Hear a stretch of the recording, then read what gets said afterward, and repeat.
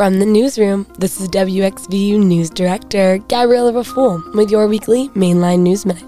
As of Tuesday, January 10th, Route 30, also known as Spring Mill Road, between County Line Road and Montgomery Ave, will be closed Monday through Friday from 9 a.m. to 3 p.m. Local access will be open for all Spring Mill Road parking lots and West Campus lots during construction. Please allow extra time as this closure will be in effect through Thursday, September 28th. In other news, low-wage workers in Pennsylvania are missing out on the pay hikes that took effect in 23 other states this month. Almost 8.5 million people are getting higher wages, according to the Economic Policy Institute.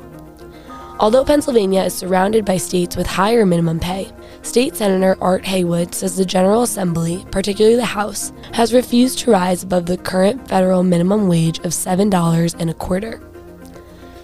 Haywood thinks that might change, however, since newly elected Governor Josh Shapiro supports raising the minimum wage. I'm very optimistic because now the House has new members, and those new members, I believe most of them are committed to raising the minimum wage. From the newsroom, this is WXVU News Director Gabriella Raful with your weekly Mainline News Minute.